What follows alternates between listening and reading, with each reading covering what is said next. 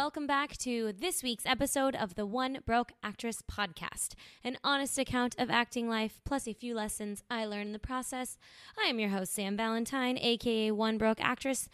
What's up, guys? Episode 7 coming in hot. We're going to take an abrupt left turn today, and we are going to talk about taking things off screen and into the microphone. Today we're going to talk all about voiceovers. This is something you guys have requested from the beginning, and I am super excited to have with me Greg Chun. And he is someone I met back in the day at a waiting room. I was sitting waiting to go in for a voiceover, and he sat down next to me and was just like, "Hey, what's up? How are you?" And the second he starts talking, you're going to realize why he is a voiceover artist. His voice is so smooth. He's also the nicest guy. Greg is going to share with us his experiences, how he got into voiceover personally a little bit later in life than you would think. He also shares with us how he learned from the man himself, Don LaFontaine, and how his idea of what voiceover is and making a career out of it has changed over the years. He's also been producing his own things recently, so he has a beautiful sound studio in his house, and he is going to talk a little bit about what it's like being on the other side of the casting area. He is awesome. You guys are going to love him. I think you're going to learn a lot. He talks about how to get into voiceover if it's something you're curious about, whether classes are worth it, whether your funny voices and accents are worth it, and what you want to work on for this world. So, guys, get comfortable, or if you're driving your car, 2 hands on the wheel. I don't know why I said that. I never even put 2 hands on the wheel. Whatever. It's episode 6, 7. See, normally I would cut this, but I'm doing this thing this season where I don't really edit as much, so you guys get really the raw stuff. So, dun-dun-dun-dun. All right, guys. Without further ado, please enjoy Greg Chun. Okay, so I am here with Greg Chun. Hi. Hi. How's it going? Good. This is my first morning podcast I think I've ever recorded. Really? Yeah, most actors don't do things at 8:30 in the morning. Yeah, I've got a son, so Oh, he's that'll 2. do it. Yeah. That'll change it. I didn't know that. Yeah. That's cool. It totally turns your life upside down. In the best way. Sometimes. And sometimes in a really horrible way, so it's a mixed bag. Well, let's talk about your acting career. Let's start with how you got into what you're doing now and basically how you got to LA. Where did you grow up? So I was born and raised in the Chicago suburbs. Okay. And I have to say suburbs because when you say you're from Chicago, like there's some cool factor that I don't deserve because I'm not from the city. But it was just like, yeah, I mean, it was cold, it was windy, and I came out to California because my brother went to Stanford. He was a year older than me. He went to Stanford, and then I got in the year afterwards, probably because he got in, and they thought I was just as smart as he was, which I'm not. And so I came out to California for school, and that was in, oh gosh, should I really date myself? You don't have to if you don't want to. That was in 2010. So I was in Northern California until about a couple years after graduation. Okay. And the thing is, all of my friends that I made at school, like I studied kind of, but I spent most of my time in like theater and singing and, performing on stage and this and that. Did you do that when you were in high school too? Not so much, actually. Really? Okay. Yeah, because when I was at home, when you grow up Asian and you've got parents that want to make sure you don't do something stupid with your life, they're like, do something practical, like learn how to XYZ. And so there was a lot of struggle with my folks trying to, at the time, actually, my ambition was to be a musician and a singer. And so, I'd be toting my keyboard around, and there was a lot of tension with me and my folks as far as like, why are you doing this? Why aren't you studying? And et cetera, et cetera. So when I went to undergrad, they said, okay, well, at least learn something practical. So I studied more or less computer science.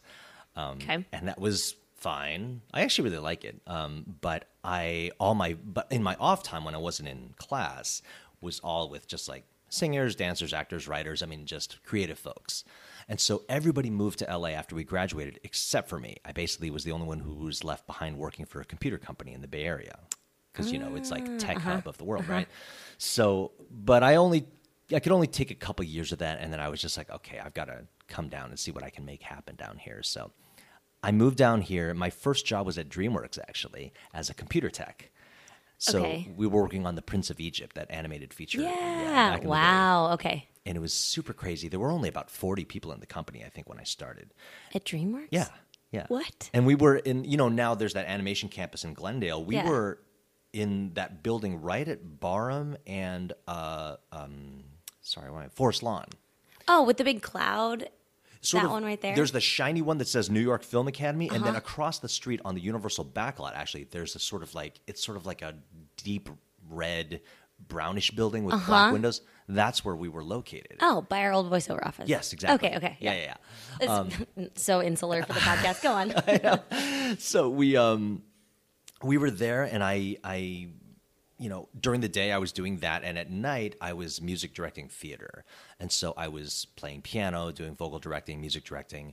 I got into a little bit of music production and composing and stuff, but around 2001, I freaked out, and I was just like, I can't handle LA anymore. Like, these people are so weird. There's too How many long you actors. had been here at that point? I had been here for 5 years. Okay, that's a crazy point. Yeah. And I was just like, oh, I don't know. Like, everybody's so strange, and I don't know. I just wasn't ready for this industry, I think. And so I decided I'm going to become a computer science professor. I'm going to get a PhD, and I'm going to teach computer science for the rest of my life. So I went to UCSD down in San Diego, and I was in the PhD program there. And at the point that I got my master's degree, along the way to the PhD, you get your master's degree. I was doing some research, and I just really didn't believe in it. I had gone down this research path that I kind of, in the end, felt like there wasn't a whole lot of point to it. I didn't really see it helping anybody anytime. And at the same time, all my friends who had moved to LA were starting to make short films and start to do this and that. And I was getting phone calls like, hey, do you want to do music for for my short and this and that? I'm like, oh, well, I'm not there. And so I was like, okay, I've got to give this music career one last shot. So I moved back here in 2004. Did you finish your master's? I and finished then my move master's back? and then I bailed. Okay. Yeah. I could have stuck around for the PhD, but it would have been 3+ more years of working on stuff that I wasn't really passionate about it. Yeah, that's a lot of work for something you don't love. Yeah, exactly. So I came back. I was able to make a couple of connections, and I started writing music mostly for commercials and for reality TV. Great. So that was super interesting. Oh, yeah, because they have to have all their own original stuff most Yeah. of the time. I mean, most of the time, they're actually nowadays, and even back then, they just pull from a library. So they have a library of music. So it's your stressed out music, it's your crying music, it's your, it's the wacky segment music. And so I was writing mostly piano-based music for a show called Starting Over. And it was this show where, what's her, I don't want to pronounce this correctly, Iyanla? Fix My Life, you know that show? Yes, kind of. Yeah, kind of. Anyway, she was back. The premise of the show was they shoved a bunch of women into a house and got them these life coaches that would, like, somebody had a issue with their weight and another one wanted to start a new career and this and that. So each woman had her own challenges. And most of the musical was either them arguing music or one of them breaking down and crying music. So Sounds like The Bachelor. yeah, exactly. So I wrote a bunch of music like that. And it's so funny. Once you write that music and it gets out there, it starts going around the world and it gets placed in the most random. I get my statements from ASCAP and the music's in the most random shows. Like, Will you explain what ASCAP is? Because I only know that because I went to school for mass media. Oh. And it was my minor. I created it myself because I wanted to learn about that. And I Wow. feel like no one talks about that anymore. yeah. So ASCAP, BMI, CSAC, these are organizations. They're called Performance Royalty Organizations? PROs. That may be completely wrong as far as. I buy it. Yeah. Okay. Good. They collect money on behalf of composers, songwriters, lyricists when that music is placed into media and broadcast. So TV, film, whatever. If you write a piece of music, if you write a song and they license it for, Arrow and it's on a promo or whatever, you should get paid for that. And so they're the ones who are responsible for monitoring broadcasts worldwide 24/7 and making sure that you get money for when your material is used. They'll pull your YouTube video if you have Britney Spears in it. Yeah, exactly. Yeah, you don't want to do that. So, Is that an organization you have to join? yeah. Or, okay, is it kind of like the union? You know what's interesting? It's not technically a union. Okay. Actually, composers don't have a union. There is no union. Oh. Yeah, we're just sort of, you can join the musicians union as a musician and a performer. But as far as somebody who writes and creates music, there isn't really any union that I know of. So do you get your license through ASCAP and then that's how your music gets taken care of? It's more that if you don't even need a license of any kind. If you make music and somebody puts it somewhere and you join ASCAP or BMI, you just say, hey, I wrote this piece and it's in this thing. And they go, oh, okay. And, Okay. So you like join. Yeah, you sort of become a member, but it's not like you have to, pay dues or anything like that. Cool. Not that I know of. I hope not, because I've not been paying any. You got some years of back taxes to Yeah. owe. You owe us $25,000. Okay, so you're back in LA. I'm back You're in LA. composing music. Doing the music thing, and I was music directing. Well, it's so funny. I was actually hired as Pat Leonard's coffee boy. Pat Leonard is this brilliant composer. He wrote a bunch of Madonna tunes. He's incredible, just a genius of a man.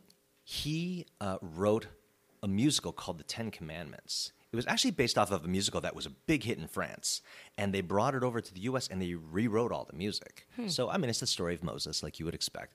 And we were when it was called the Kodak Theater, we were there. And Val Kilmer was playing Moses, and which was odd because he played Moses. He voiced Moses for Prince of Egypt. So when actually, he's very Moses. He's so Moses. He's all about just doing Moses. So the first day, actually, I met Val on for the Ten Commandments, the musical. I was like, hey, I actually have spent years hearing you as Moses on this other film. It's just a weird thing. And he said, who are you? And then that was the end of that interaction. But it was interesting because I was just hired as Pat's assistant. So I would, bring him coffee and this and that and take notes during rehearsals if I thought they'd be helpful. And at some point, I started realizing that he was kind of arranging vocals on the fly, because that's how Pat works. He's there with the singers, the musicians, and he says, let's come up with something. And it's a really interesting process. But I was like, oh, okay, you know what? I'm going to start taking this stuff down so that there's a record of it and it's on. I know musical theater performers, and they like to have music. They don't want to just remember, oh, this is what I sang. Pat was used to working with studio singers where they're all about, oh, yeah, this is what I sang, and they totally just remember it. So I started taking that stuff down, and he was like, oh, okay, you're actually not totally useless. Like, good, thanks, this works. And then gradually I started playing piano for rehearsals with the singers. And then, there was a little bit of kind of drama in the music department for this show. I don't want to get into it too much, but the short of it is the music director and the assistant music director, they kind of left the show, and I just kind of kept getting promoted as people would leave. Sweet. So in the course of maybe 4 weeks of rehearsal, I became the music director and the conductor of the show. Wait, from an assistant coffee boy. Yeah.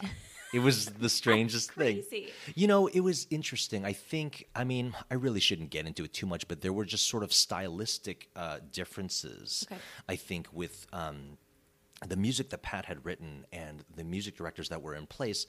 There was a little bit of a disconnect as far as kind of musical style. And I'm very much a pop player on the piano. I play pop and I play Broadway.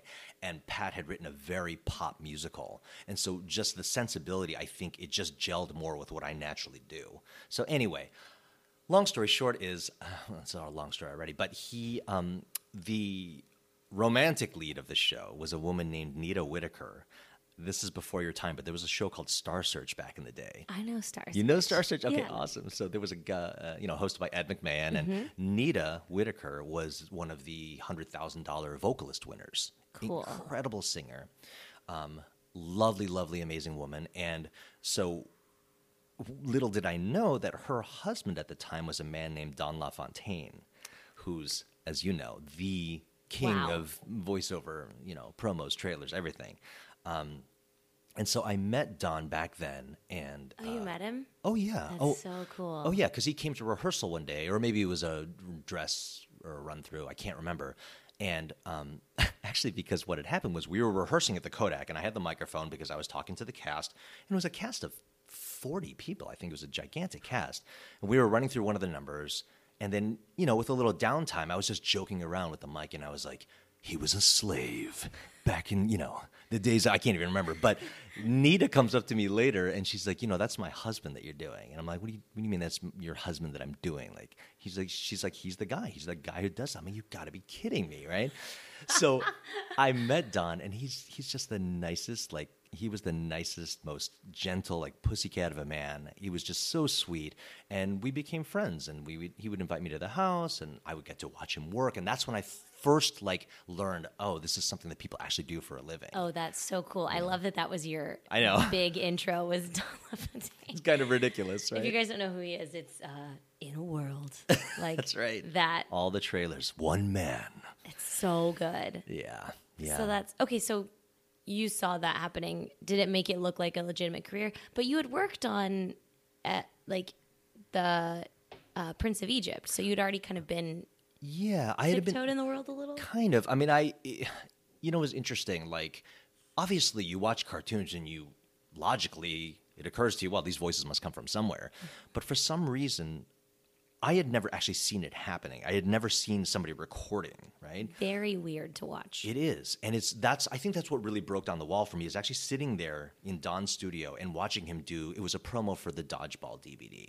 So it was literally like, take life by the ball. It was one of those kind of things. And I was like, this is hilarious. And the studio was on the line and they were coming through the speakers going, great, Don, let's just do one more for safety and blah, blah, blah. And I was like, witnessing that whole process, I was like, okay, this is how it works, So that was the big difference, I think, is actually being in the room with the quintessential artist and seeing him do his thing. I'm like, wow, this is cool. So I started talking to him about it, and I'm like, hey, Don, I really like doing voices. Is this something I can do? And you know how it is. Anybody who wants to get into voiceover, I do voices. Right. And it's so funny how misguided that approach is that we all learn eventually. But I did that. I'm like, hey, I do funny voices, Don. You think it's something I could do? He's just like, hey, man, if you're ever serious, like, let's work. Let's make you a demo. And sadly, we lost Don. And I never really got I didn't know he was going to go away. You know what I mean? And so I never really got the chance to. So after Don passed away, I was like, okay, you know what? Like, we had talked about this. Like, I'm going to do this. And so I started studying with a coach, and I started, doing some random little things that my friends, once they knew I had interest, they were like, hey, why don't you try and do this thing? And was it a coach, a class? So primarily it was a coach. Her name's Carol Kimball. You know Carol, right? Yes. Yeah. So Carol, she's, think so. casting director and coach in town. Wonderful, just wonderful woman. Oh my gosh. She really whipped me into shape and kind of got me, because when I listened to some of my original coaching sessions, I'm like, you are terrible, dude. Like, you have no idea what you're doing. Oh, I'd love to hear those. Oh, it's so bad. It really is. Like, commercial reads that you're like, wow, like, who would ever believe that? When you started to invest time into this, did you already have a family?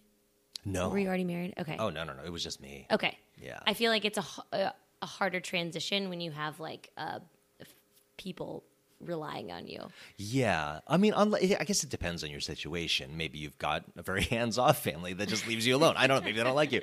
But yeah, it is a real schlep, and it takes a lot of time and dedication. And to pay a coach and stuff like that's. Oh, you yeah. Put some effort into this. Oh, that's no joke either. I mean, there really was a financial investment. Very much so.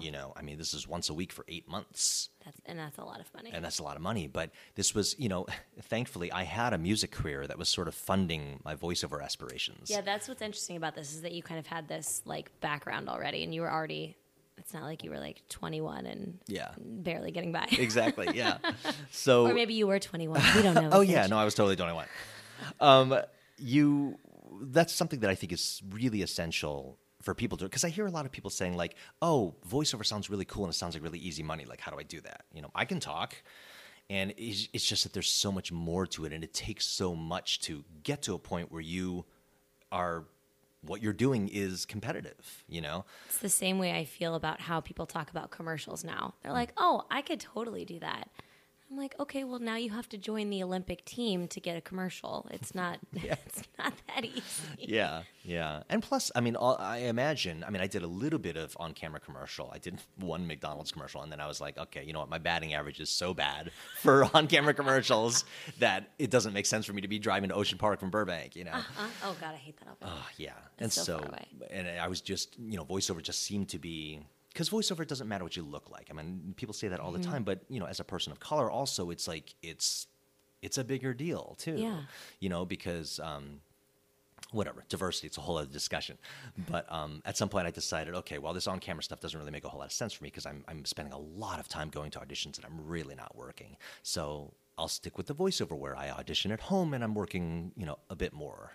So did you after you worked with that coach, did you end up having a demo? How did you find an agent? right. What was the process there? So that was interesting. Carol was in the same building as TGMD before she moved. She's moved now, her office, but that's where she was when we were coaching. And after 8 months or so, she's like, you know something? Like, I think you're ready, and I think I want to introduce you to this agency down the hall because I don't know if they have anybody like you. And AKA, I don't think there were many Asian people on the roster. I think I think it was David Jung and Fio Chin and me. Yeah. And and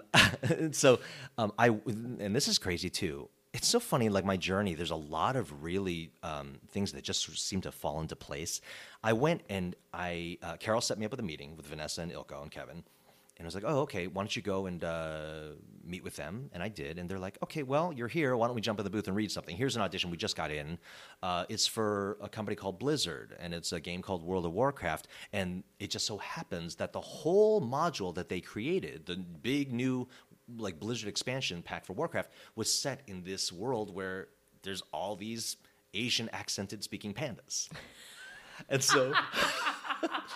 This is why I love this job. I know. It was ridiculous. So they put the copy in front of me. And I actually wasn't auditioning for the pandas. I was auditioning for this other race that was, also kind of with an Asian bent, but they were all really big and angry. Mm-hmm. And I auditioned and I booked it. And it was like, okay, so you booked this. That was one of the first ones you read for them? That was the first thing I read for them. No kidding. It was literally the day I went in for the meeting to meet them. They're like, okay, well, let's get you in the booth. We had something come in today. Maybe it'll be right for you. And I booked that. So then they're like, okay, sure, we'll take you on. Good deal. Yeah, absolutely. Good stuff. I didn't book another job for 1.5 years after that. And that was auditioning every week. Every freaking week I'm in there reading, hey, guys, great to see you. Let's get in the booth. 1.5 years, Sam. Like, can you imagine? Like, I you know what I mean? Yep, 100%. How many times along that 1.5 years you go, maybe I should think about doing something else? But the whole time you were still working your other job. Yes, I was still writing music. Okay. So it's so essential to have a way to survive that's flexible. Mm-hmm. And so in that way, I don't think I was as stressed as maybe somebody who, doesn't have as consistent a career to kind of fuel their ambitions. Yeah. So I was fortunate in that way. But in that 1.5 years, when you're like, wow, did I just strike lucky once and like, what am I doing? Did you continue to take class? Did you practice? Like, what did you do? Absolutely.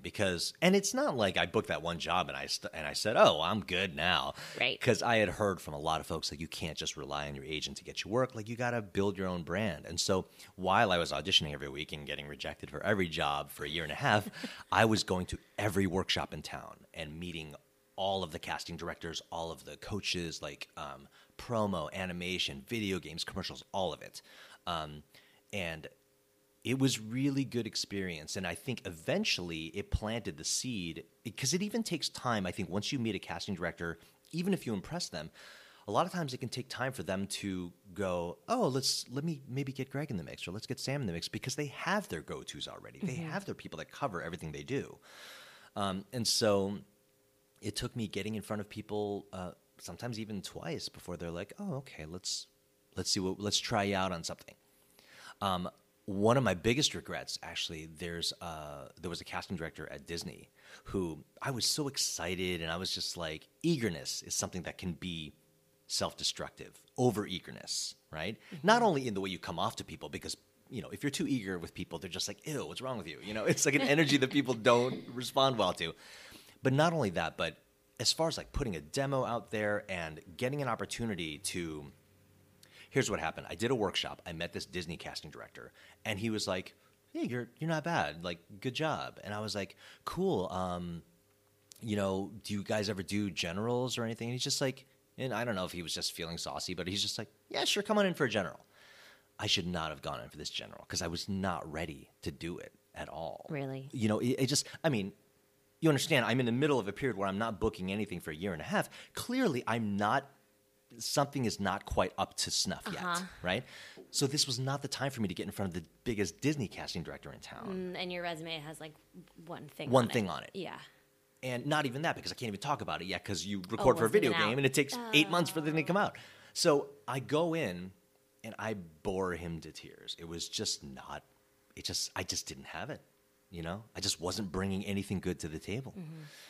And so it was clear afterwards. He was just like, you know what? Keep working. And he's a super nice guy. But I could tell he's like, that was a waste of time. A lot of times in acting generals, I feel like you meet someone and it's just kind of a chat. Did you actually read for him stuff? Okay. I read 3 different pieces of copy for him. Okay. And I could tell by the end of it, he just wanted to get me out of the building. He's just like, oh, because, now that I've actually started directing now as well. I just finished directing my first video game. Awesome. Yeah, it's cool. And I realized being on the other side of the glass, it can be really fatiguing if you're working with somebody who just isn't giving you good stuff to work with. And so now, in retrospect, I get it. I'm like, I know why I never worked for him. Now, interestingly enough, I finally started to crack into some legit animation. I did a couple episodes for Disney and DreamWorks the other week and Cartoon Network, whatever. But I'm certainly not because he said, hey, bring this guy in. Now, hopefully, it'll be the type of thing where he'd be like, oh, okay, he's grown. And maybe I'll get another chance to actually kind of work with him personally. But it's interesting. Interesting. Yeah. Okay. So then what was the next job you booked? Gosh, what was the next job I booked? I think it was probably just like a radio commercial. Yeah. Or something like that. We get a lot of copy for radio and this and that. Lots, which is funny that still is such a big thing. Mm-hmm. Yeah. What did you do in that meantime to work on a demo? Did you go record one independently? Because you couldn't obviously use the stuff from the video game yet. Right. Yeah. So when I was coaching with Carol, I did my own demo first. Okay. And self-producing demos, honestly, I don't recommend it. Even though I am a music producer and I produce music and sound effects, the part that was missing was having the reeds really land. Mm-hmm. I can put music and sound effects on whatever. That's fine. And ultimately, the people who are listening, they don't care as much about that. They want to hear your voice. They want to hear you act. And so the perils of self-producing really comes from not having that third-party perspective to say, this could be better this way, this could be better that way. It's hard to really self-direct, Yeah, it's like directing your own scene for your own acting role. You just really shouldn't do it. Yeah, and because here's the thing, you have your perspective. You want to have another perspective of somebody who doesn't maybe know you as well, or maybe, somebody who's got a different take on the material, because that will only enrich what the end product is, because you've got another opinion in there. Mm-hmm. So my first demo that was self-produced, again, I listen to it now and I cringe. I'm like, this is awful. I'm still in the, let's do funny voices camp. I'm still in the, if I can make my voice sound like something different from me, that's what's impressive and that's what's going to make somebody hire me. And that's something that a lot of people are getting to. They just go, oh, I can make my voice sound like this or that, or I can sound like Kermit the Frog and whatever. And they think people are going to go, oh my gosh, you sound just like Kermit the Frog. Get in here and let me pay you a whole bunch of money for it. And what they don't realize is that every voice actor in town can sound like Kermit the Frog, and some of them are the most amazing actors you could come across. Those are the people who are going to get hired, So later, what I ended up doing was I went to a guy named Chuck Duran who makes amazing demos, and Chuck did all of my demos, and that really kind of set me off on a good path to start playing with the big boys. Let's touch on that a little bit. Do you think that a lot of the first demo should be just your voice as it naturally is? Do you think, because I think a lot of actors are confused as to what range they're supposed to portray, especially in an original demo, because we have a lot of actors who are curious about voiceover work and how to get into it, and they don't really know what encompasses a good demo. It's interesting because I think depending on who you're giving the demo to, you'll get different answers. There are some people who like this, or some people who don't like any music and sound effects at all. Oh. There's some people who actually like it to sound like a real spot with music and explosions and gunshots and everything.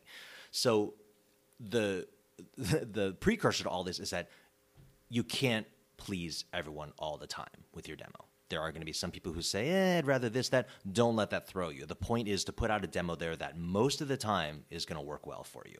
There's always going to be somebody that has a problem with your demo, right? So know that. And so my personal opinion that I've developed over the years, and what I like to hear when people are sending me stuff going, I want to get into voiceover, and I'm like, okay, well, send me whatever demos you have. I don't care a ton about music and sound effects, honestly. They could be there, they could not be there. It's not important to me. What I want to hear right off is maybe the first 2 or 3 little snippets. Well, first of all, it should be about a minute long, 1:20 at the most, and maybe have 5, 6, 7 different colors for me to hear. what I want to hear out of the first 2 or 3 spots is your voice. It could be a different emotion, it could be a different color, it could be a subtle twist on your voice, but it's got to sound like you, right? After that, throw me a curveball. Do a character-y thing, a commercial that, let's say we're talking about a commercial demo. Do a commercial that has a character-y thing. Like, throw me something so I go, I've already had time to go, oh, okay, this person is it's the mother, it's the guy who's great for doctors and bank copy. And, this guy sounds like he's kind of a stoner. He's good for 7-Eleven commercials. Well, I don't know if 7-Eleven would want me to say that, but yeah. Taco Bell, perfect. But let me have a couple spots to go, okay, this is who the person is. That tells me, and an agent, in my opinion, what to do with you, what category to put you in. Because we all like to think we can do everything. Oh, I'm a voice actor. Oh, I can do everything. I can do this. I can do grandma. I can do little kids. You can't. Like, maybe you are that one rare person who really can do anything, but there are only so many, of those people who truly have that gift. Yeah. And that's one thing I learned as well. So I came in going, oh, I can do this accent, that accent, I can do this and that. And I learned very quickly, there's always going to be somebody who does that better than me, Sure, I speak French, I can do a French accent. There's a real French person. There's like 10 real French people auditioning for this thing. So, while accents and put on voices are good tools to use to kind of broaden the scope of jobs that you're able to take on, I don't think that's what you should focus on. And I think when people focus on, I'm a person of 1,000 voices, I think that's most of the time a bad direction to head in. Mm-hmm. Oh, that's such good advice. Yeah. And that's, if I were to talk to myself back then, I would say, look, and what I found is most of the time what I'm getting hired for is just my own voice, different colors of it, but I'm not asked to play 60-year-old men. I'm not asked to play, 8-year-old boys. It's just not. There's just other people who are going to have that covered. Yeah. So you really got to do you, because it's so cliche, but nobody else is you. Nobody else does you. And you got to bring something unique to the table, your personality, your ability to act and be directed. And that's what's going to allow you to cut through all of the noise of a casting director listening to 300 auditions for one role, Which sounds so ridiculous. It is. So now that you're auditioning, I mean, I hate to say the word consistently, because what is consistent here? Where do you audition? Do you record at home? Do you go to the studio a lot? What's your game plan for I that? mix it up. It honestly, I love to go into the agency when I can. Mm-hmm. Right now, I'm just between family and career, and 2 careers really. I'm so busy that it's my agency is not particularly close to where I live, and so I don't get to go in nearly as often as I'd like, but anytime I can, I like to go, because it's good to show your face around your agents too. I was just going to say that I think that's, once you do have an agent, it's great to pop in and make yourself known, because it's easy to get lost in the mix of the voices. Yeah. And don't be annoying about it. Don't be the guy who leans up on the desk. So, you see that game? I mean, don't be that person, but come in. Hey, how's it going? Thanks for the read. I'll see you later. Mm-hmm. Right? And then they'll remember who you are. Yeah. So, and it also depends on what agency you're with. Some agencies are massive and have so many people. I would imagine it's actually kind of a tricky game trying to get them to remember who you are and to be top of mind. Where I'm at, it's a smaller agency. It's more boutique-y. And so, you don't have that thing to manage so much, right? But yeah, I audition plenty at home. I audition sometimes in person at studios around Burbank, which is great. It's a real mix, and you just sort of do what every day is different. Yeah. And you do whatever you have to, What do you record on at home? So I have a booth that was built by Scott Peterson, who builds a lot of booths for the VO community. Cool. Yeah. And he built me this great little bunker that's totally soundproof. I've got Ultra Touch panels, which is Ultra Touch is a fancy word for shredded blue jeans. Wait, really? Yeah. It's literally recycled denim. And the thing about it is, especially for male voices, it's that it absorbs lower frequencies so much better than your typical foam. Interesting. Yeah, and so unless you have a big old room, if you've got a smaller space, and mine is not tiny, my booth is 4x6, so it's it's okay. Cool. But having those in there really just eliminates the whole I sound like I'm in a can or a submarine sound. So He built me that. I use a 416 for my microphone. Okay. I have a U87, but I don't use it as much because I find the 416 kind of is a little more directional and doesn't pick up as much of other stuff that's going on. So that goes into like a hardware chain of this stuff called Shadow Hills, which is a high-end audio brand. And then I use an Apogee Quartet audio interface to go into my computer because I had to find something that would work for both my voiceover and my music work.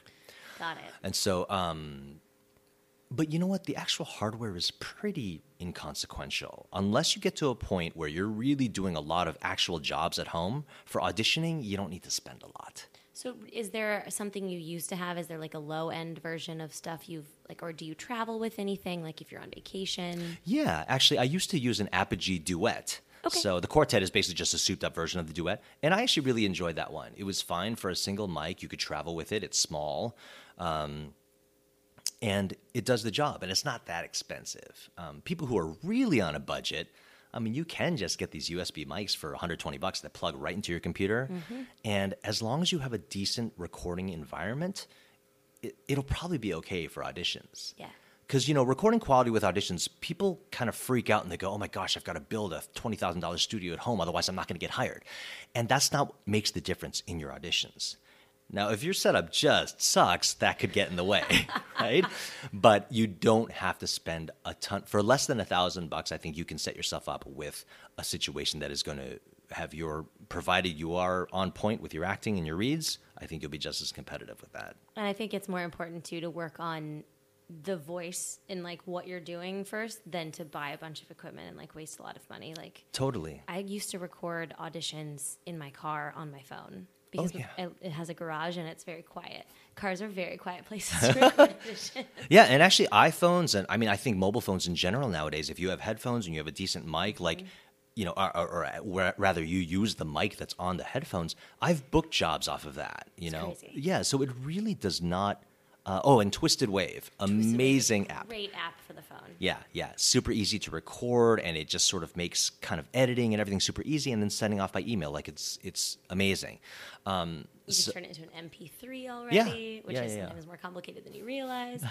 What system do you have to record on at home? So at home, because I'm a music producer, I use Logic. There's a lot of music producers that use Logic. I don't think a ton of VO people use Logic. I think they're either using Pro Tools or Twisted Wave or Audacity even. Yeah. I use Sound Studio because it has like 5 buttons. As simple as humanly possible. That's right. So when you have a demo, you have an agent. How do you keep a voiceover agent?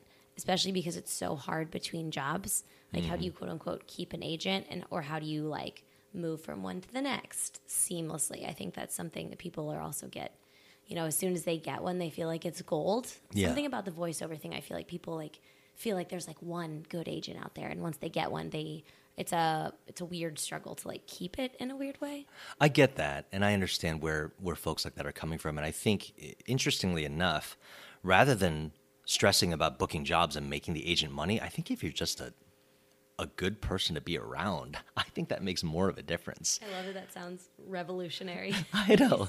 Yeah, don't be an asshole. But honestly, there's so many... we're all dramatic people. We all have lots of emotions that we're trying to manage.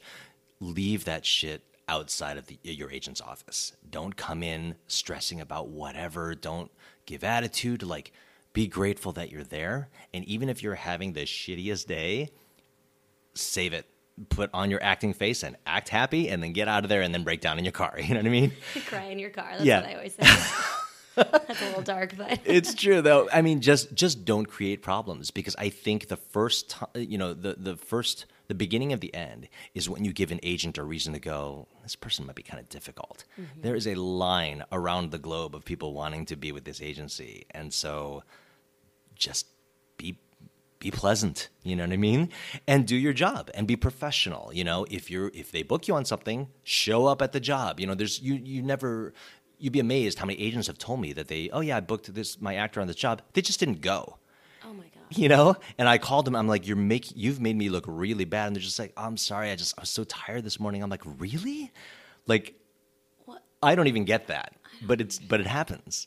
And so I'm sure anybody listening to this has enough ambition to actually know, like, to have a little better sense. But I really don't think it's rocket science to stay with an agency. I mean, sure, you do want to book jobs, but there's this very, very fine line to walk when it comes to doing what you need to do to try and work and not letting that influence how you work.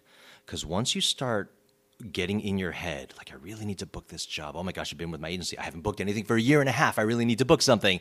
Once you start letting that influence the way you read, it's done. People can hear the desperation. You sound so thirsty. Yeah, I know. This person's really trying to sell me on these dog beds. It's like, it's just not going to work.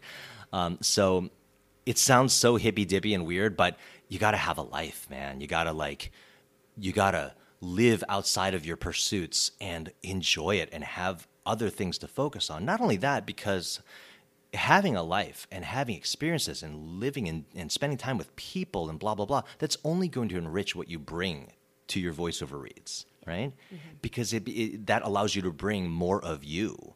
You've met those actors in town that just don't seem to have any personality. You're just sort of like, all about acting. I'm so bored of those. You know what I mean? Yeah. And it's like, I would so much more, especially nowadays, and especially in voiceover, I think, people want to hear people that sound like real people in commercials and in animation. Animation, too, is less of the wacky voice, less of the wacky, crazy energy. And it's more like, there's so many series out there now where it's like, this just sounds like my neighbor just talking about his cats. And so it really, I think, is going in that direction where just being a real person and being a nice real person is that positions you already in a good place. That's beautiful. No. What's the difference for you from auditioning for like a commercial copy versus video game versus like a cartoon?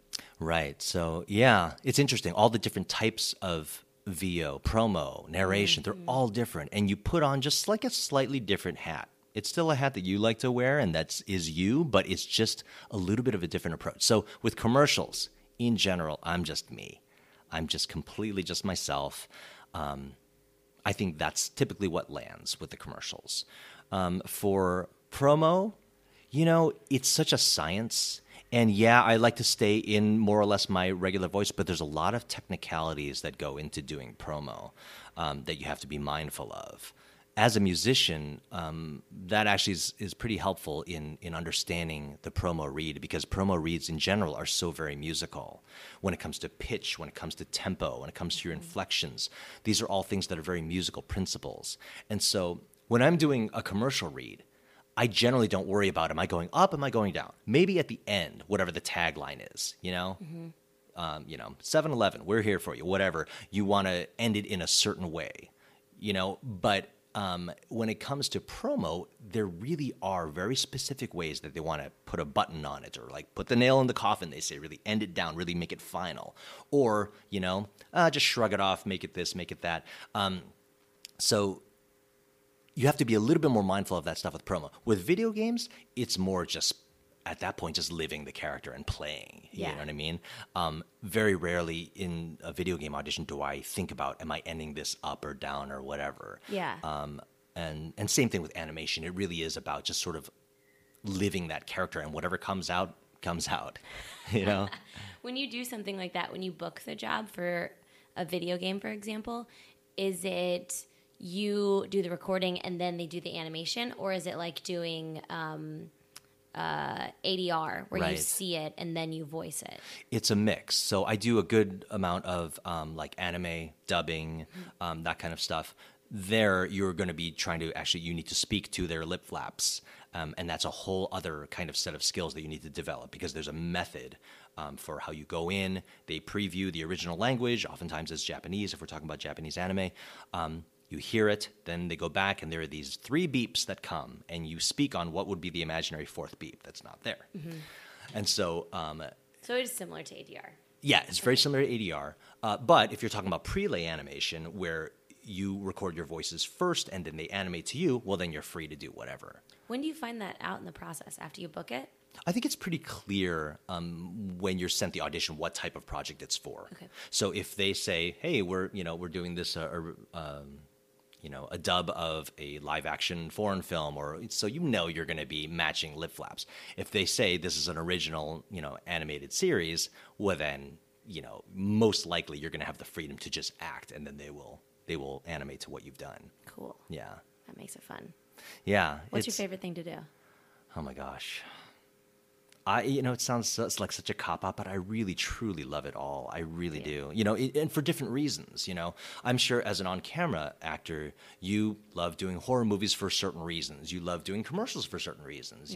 There's I think it stimulates different parts of your brain, and you get different sort of gratification from different things. Same reason why I get certain gratification from my music production. And when I write music and this and that, it's a different feeling, but it just all feels good, If I had to pick one thing that I could only do, and I had to just do that forever, and I could not do any other type of voiceover, I guess it would just be original prelay animation. Okay. And I think that's the case for a lot of folks. folks. A lot of free play. Yeah, exactly. But that's only if I had to choose. I mean, honestly, it's... Oh, wait, I have an audition question I just remembered. Yeah. I'm going to circle back really quick. When you do an audition, do you ever add a word or two, like a button at the end or anything like that? Or do you always... Okay. No. Always. Yes. Yeah. No. I feel like that too, because they listen to like 200 of the exact same 10 words, and then someone says 12 words, and you're like, oh, that was interesting. Well, yeah. And not only that, but I mean, it has to be done tastefully, I will say. There are people who will do an audition and they'll just go off and write their own story. That many liberties. Yeah, exactly. But to put in life, like extra words, extra button that's sort of funny, that'll make somebody laugh, breaths, stutters, like talk the way you talk, that all will bring life to something. They're hearing these words over and over and over and over. Anything that'll make you stand out in a positive way is great. So I really recommend that. I love that. Okay, cool. That's good to know. Yeah. Okay, going back to the work aspect of it, how do you take care of your voice and yourself? Because you're obviously very busy. You're doing a lot of stuff. Music composing, you have a whole family. How do you take care of your voice and stuff like that? Honestly, the two things most important for me are hydration and sleep. You just have to drink water and make sure that you stay hydrated, because just all sorts of weird things happen when you don't hydrate enough. Mm-hmm. Not only does your voice get scratchy, but then there's you can get random mucus things going on that affect, and then you sound nasally or congested or whatever. So just keep water flowing through your system all day long. And sleep. If you don't sleep enough, not only does it affect the way your voice sounds, but just emotionally, you're just not going to be in as good a place, and people will sense that lack of joy in your presence in the studio, Uh-huh. So I think it affects your creativity a lot too. When it does. Sleep, I'm so blah. Yeah, and the brain just doesn't work the same anymore, So it's, again, one of those sort of really broad, sweeping things where, you just have to take care of your life so that you can bring that life to the booth, And if you're in a bad place, it's, you got to do what you have to work out of it before you get in there. Mm-hmm. Especially if it's a job, if you're on a series or something, you don't want them to go, what's up with Greg today? You got to cry in your car. Yeah. Oh, That's man. the best. So you mentioned you started producing. So you've been directing Yeah. some actors. Mm-hmm. What have you learned from that? Open up that box. Yeah, I mean, that's honestly the biggest thing that brings to light is understanding what it's like to be a director.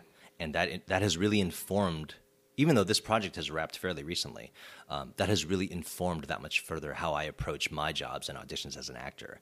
Because I now understand what it's like when you, as the director, you want a certain performance and you're hearing something in your head and you're taking, it's 3 takes in, and you haven't been able to get the actor going in that direction. Mm-hmm. A lot of times you'll have to resort to a line read. I was going to say that I feel like that would be something I would easily fall into in that position, to line read for someone, because it's so just vocal.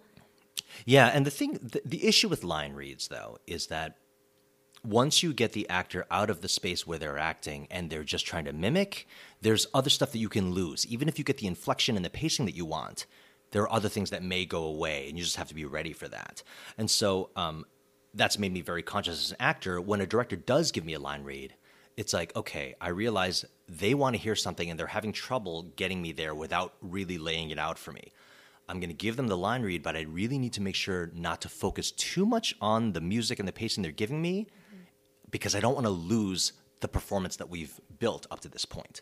So that's a big thing that I've realized that I need to be mindful of as an actor when I do get a line read. It's like, okay, we've reached that point. Don't stress, don't freak out.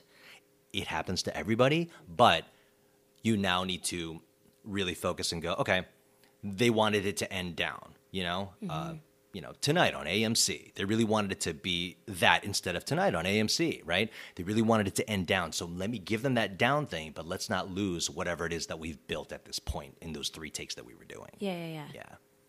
Anything else you've learned in that process? I think it's actually made me more compassionate towards myself and actors in general, because I realize how, as actors, we have our own experience when we go into the booth, and we have our own stresses and our own, getting into our own head and stuff. As a director, you really see it from a different point of view, and you can hear it in the reads. And, when an actor is struggling, like, yeah, I feel for them. And I think I'm a little bit easier on myself as an actor to have struggles in the booth and to not be getting the read exactly the way they want. It's like, look, we're all different people. We all have a completely different experience in our brain. We're not mind readers. Mm-hmm. And so the whole point of the actor-director dynamic is to try and get on the same page. And so I think I'm just, the directing experience has allowed me to be a little bit more forgiving of myself when it comes to, when I'm doing my acting work. And that's a good thing. The more forgiving you can be of yourself, the less stress there is, the less getting in your head there is, and there's less things that are going to sabotage your work in the booth. Yeah, it's just lighter that way. Yeah, definitely. Like okay, well, we're almost done. Always goes by so fast. I know.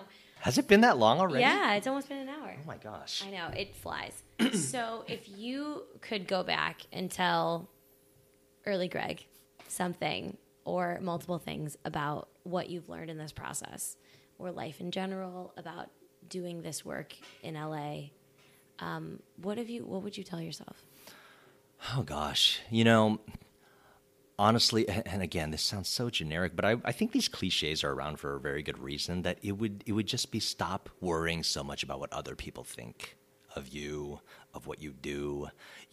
That sort of, that preoccupation with how you're coming across, I think, is something that in general just slows one's development.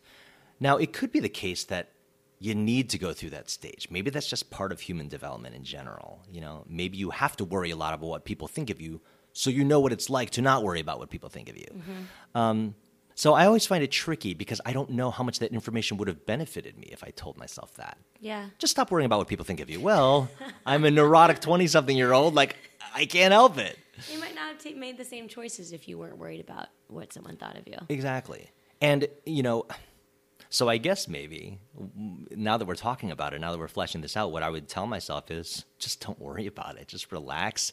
If you screw up, that's going to be a part of your growth. And that's there's no wasted mistakes. You know what I mean? Whenever you mess up, if you biff an audition, my Disney casting director that I totally flailed in front of, whatever, it's like, you know what? That was a growing experience. It made me realize certain things. It informs me later when I realize what happened and I'm able to break it down. So I think probably the best advice I would give is just don't let mistakes upset you quite so much, mm-hmm. because it's not wasted. I love that. Yeah. And then if you could tell something to actors who are out there right now at home, just like, oh, I've always wanted to get into voiceover, period. Yeah. Because that was a lot of reactions I had when I asked people, what would you like to ask a voiceover artist? They're like, oh, I would like to get into it. They're starting from zero. Yeah. What would you tell them? Okay, a lot of things. First off, the most important thing, don't think that you need to do funny voices. Don't think your Christopher Walken impression is the key to your voiceover career. It's not, right? Unless you're Piotr Michael, like the just sort of being able to whip out some impression is not going to land you on Mad TV, right? If those of you who don't know who Piotr Michael is, he's amazing. Check him out. Okay, so get out of the I do voices camp, right? B, it's all about the acting. If you do have an acting background, great. You're ready to start this journey. If you don't, take acting classes, take improv classes. Get to the point where you're comfortable just riffing, just going off, getting into a character and living in it. All that stuff is absolutely essential. And if you cloud it up with sort of the technicalities of voiceover and this and that along the way, you know, you'll get there, but it's just going to be a muddier process. So I'd say, because there's a lot of folks, I think, who want to get into voiceover just because they have a big, huge, booming voice, or she has a little pixie voice and whatever.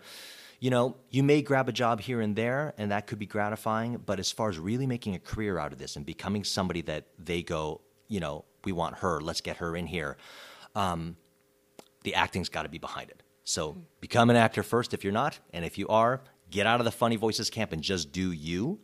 And also, the last thing I will say is get feedback and perspective from third parties, whether it's a coach, whether it's a workout group, or whatever. You need to get the perspective of other people who don't hear your voice the same way you do and don't view your performance the same way you do, and get honest feedback to know what it is you're doing that works, what it is that you're doing that doesn't work, so that you can grow and become better. The whole goal of it in the end is to get in the booth, to have the first thing that comes out of your mouth be usable, right?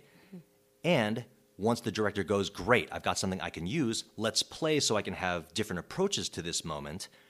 The key is to be directable, to be able to take direction gracefully and gratefully and give them something else that's also usable, right? This is what you want to do for a director, is give them choices. You want to be the type of person that the problem you've created for the director is they love your takes so much they can't choose between them. As opposed to, there are these 3 takes, none of them are usable. How do we get something usable out of this actor? So I think that covers the main things I would say, because that's a lot already. That's a lot. Yeah. That's great. Yeah. Thank you so much for this. Thank you. This is so awesome. It's so good to see you after all this time, too. I know. I think it's been at least a few years. Well, you know, I'm only 21 also, so can't imagine it's been that long. We're all forever youthful. Oh, man. If people want to, like, find you, check out your work, check out your music, your voice, anything like that, any place you want to direct them to? Yeah. GregChun.com is my website. And then my Twitter is, it's the @ I think, Greg_Chun. Because Greg Chun was taken. You just said the @ You're officially not 21. What is it? You just say your name. You don't say the @ Oh, my gosh. That's really unfortunate. Can we do that over again? Yeah, try it again. Take 2. Okay, so my Twitter is just Greg_Chun because Greg Chun was already taken. I'm leaving it in, but that was great. Oh, man. Thank you so much. Thanks for having awesome. me. Yeah, Thanks, guys. And I'll talk to you in just a bit. Bye, everyone. And that brings us to the end of today's episode. Greg, thank you so much for your time and energy. I had a blast recording this with you. If you guys are curious about any of the things we talked about, you can always go to onebrokeactress.com and check out the podcast page and click on the link to this specific podcast. Anything we mentioned in here, all the links, everything will be on that page after this podcast is released. There's also a ton of other good stuff on there, so keep an eye out. As the podcast season comes to an end, I will be posting more articles and lots of good stuff coming down the pipe. So as always, please, if you have not, share this podcast with someone this week. Actually, don't write a review, don't subscribe, just share this podcast with one person. That is my goal for you. Don't worry about any of the other stuff. We'll leave reviewing for another week. Thank you so much. You guys are the best. And as always, follow me at Sam Valentine on Instagram, but more importantly, share this podcast with one person. Thanks, guys, so much, and I will talk to you next week.